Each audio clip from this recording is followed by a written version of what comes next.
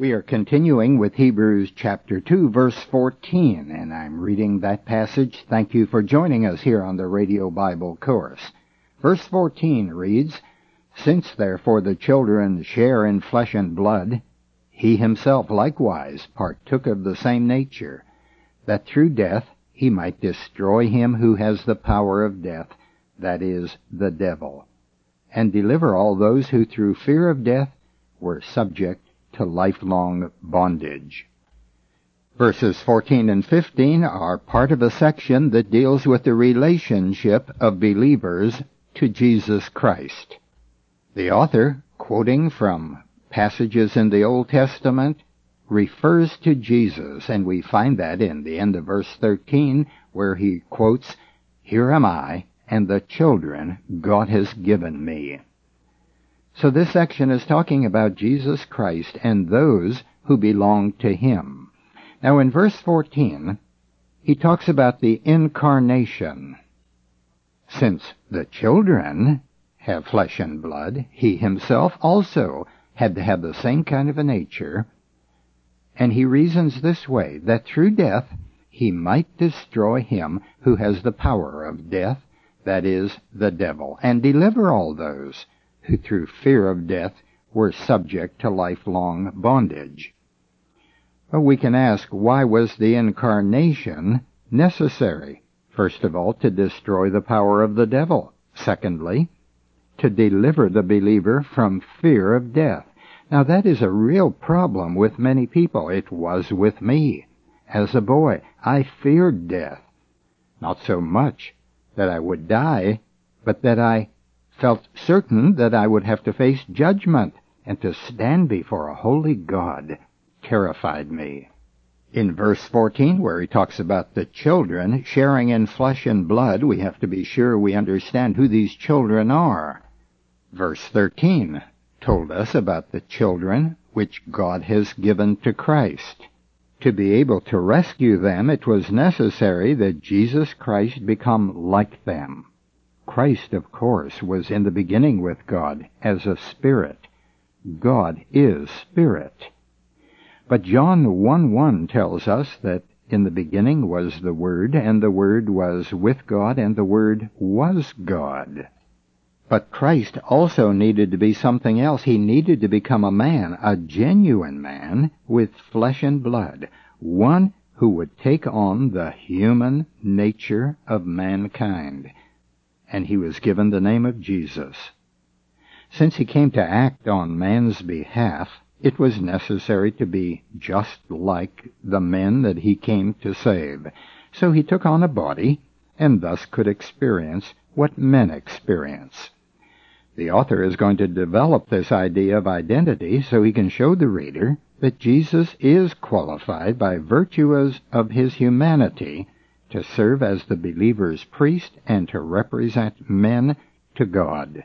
Now the Greeks had this idea about their gods, that their gods cared nothing about human activity. And some of the Greek philosophers said that gods were not even aware that men existed on the earth. But the revelation of God, the Bible, tells us that God does care, and he sees us. He knows all about us, and he looks into our hearts and our minds. He understands us. We are made in his image, and so God has an interest in those he created, and therefore he sent his Son to rescue men from certain destruction. Now that gives the purpose of Christ's incarnation. It's death. A God who is spirit can't die for a man who is flesh and blood. He needed the same kind of a body to pay the required penalty according to the holy law of God. And that holy law of God said, the soul that sins must die. God is an eternal spirit, and God can't die. Man is sinful, and he's under condemnation of death, and he can't pay for anyone else's sin. He can't pay for his own, certainly. He must die for his sins. But God wants to save all of us. Since God can't die for sinners, because God is eternal and he's spirit, And since man is disqualified from rescuing himself or anyone else, he cannot be a remedy to the sin problem. Yes, man can die. He can die for his sins, but he'll lose his life in the process. For that reason, God created a sinless man. He caused a virgin to become pregnant, and that resulted in the birth of the Messiah, which the angels announced. He was a sinless man in whom God could live, and a man who did everything according to God's will. And this man, he alone, would qualify to die for sinful men. The death of God's Son, it tells us, was to destroy him who has the power of death. Does he have such power? Yes, the devil does. He's the god of this world. We read that in 2 Corinthians chapter 4. He, by deceiving man, trapped every man. All men must die. That's his power. His victory over mankind is the grave. Man, who is made to live forever, goes to a grave. That's Satan's power. Now here in verse 14, it says that through death he came to destroy him who has the power of death. The word destroy does not mean annihilate. It means to render powerless in regard to the eternal life of the believer. Yes, we must die physically, but the Bible refers to the Christian's death as sleep because it's temporary.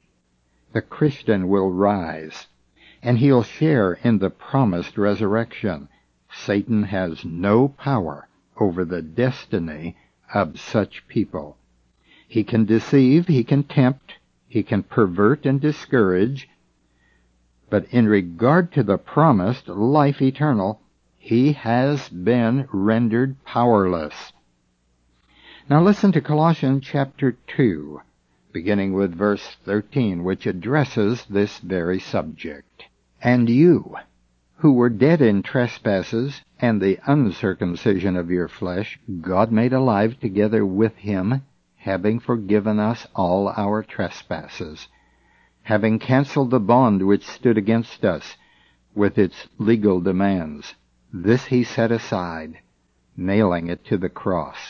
He disarmed the principalities and powers and made a public example of them, triumphing over them in him.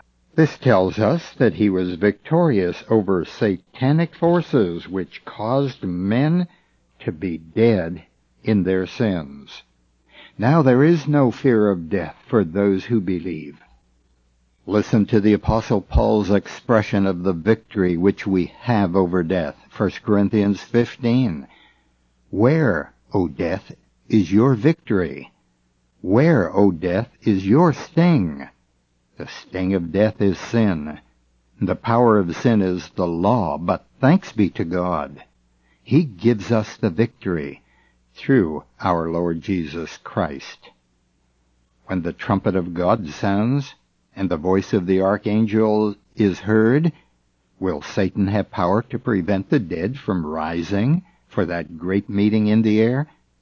Impossible. He can't prevent a single saint from being united in the clouds with Christ. That's a promise. He couldn't stop Lazarus from coming out of the tomb after he had been dead 4 days. Jesus went to the tomb. The story is recorded in John chapter 11. And he told the people, take away the stone that blocked the entrance to the tomb. And then Jesus prayed to the Father for the benefit of those watching, so they would believe that God had sent Jesus. Then in a loud voice he called out, Lazarus, come out. It's a good thing he said Lazarus, or the others buried there would have come out too. That's the power of the Word of God. The devil cannot resist that word. Now the book of Hebrews in chapter 2 verse 15 tells us that Christ died, quote, to deliver those who through fear of death were subject to lifelong bondage. We all have been in that slavery of fear of death. It haunted me, and perhaps it haunts you. It's so, let me assure you, that his power of death is broken, and the believer receives a legal release from eternal death because the debt was paid. God accepted that payment by our Savior. He let us know that he was satisfied with the sacrifice of his Son by raising him from the dead. His resurrection was also proof that the power of Satan in the matter of death was broken, for he could not prevent the resurrection of the Son of David, the Savior, who is the coming King. Are you still troubled by fear of death? Most of us don't fear death as much as we fear the suffering that leads to death. I heard one man say that while he didn't fear death because he believed death ends everything, but he wished he could be certain that there was no life after death. If there is, he feared he would be in deep trouble. Now let me comfort you if you are depending upon Christ's death on the cross to save you from sin. That salvation is not temporary. It is based on a promise. God's promise, of course. Can you believe God for eternal life? Can you stop believing in yourself? God never promised probationary life. He promised eternal life. And that promise was made to sinners. God saves sinners who believes. He justifies the ungodly through faith and gives them the righteousness of Christ as a gift. He doesn't ask us to earn our righteousness. That's the meaning of grace. It's the gift of God, and it cannot be earned. I think one of the reasons why people have a fear of death is that they are uncertain about judgment. Let me assure you that Jesus promised whoever heard his word and believed the one who sent him has everlasting life and will not come into judgment. How can that be? For the Scripture says, "It is appointed unto men once to die, but after this the judgment." The answer is that Jesus Christ took our judgment. He bore it. The judgment of God fell on him. Now it can't fall on us after it fell on him. That would either be double jeopardy, or it would mean that Christ accomplished nothing. The Bible teaches that he took my judgment. Since that's the case, I have no judgment to face for sin. God asked only one payment for sin, and Jesus Christ offered himself once for all time as one sacrifice for sin. Now listen again to verses 14 and 15. "Since therefore the children share in flesh and blood, he himself likewise partook of the same nature, that through death he might destroy him who has the power of death, that is, the devil, and deliver all those who through fear of death were subject to lifelong bondage." The Radio Bible Course is an independent Bible teaching ministry with headquarters in Baton Rouge, Louisiana. It is a volunteer ministry of laymen who serve without pay. Until tomorrow, this is Nick Calavoda reminding you that the word gospel means good news. Our address is Radio Bible Courses, Post Office Box 14916, Baton Rouge, Louisiana, 70898. The website is rbcword.org.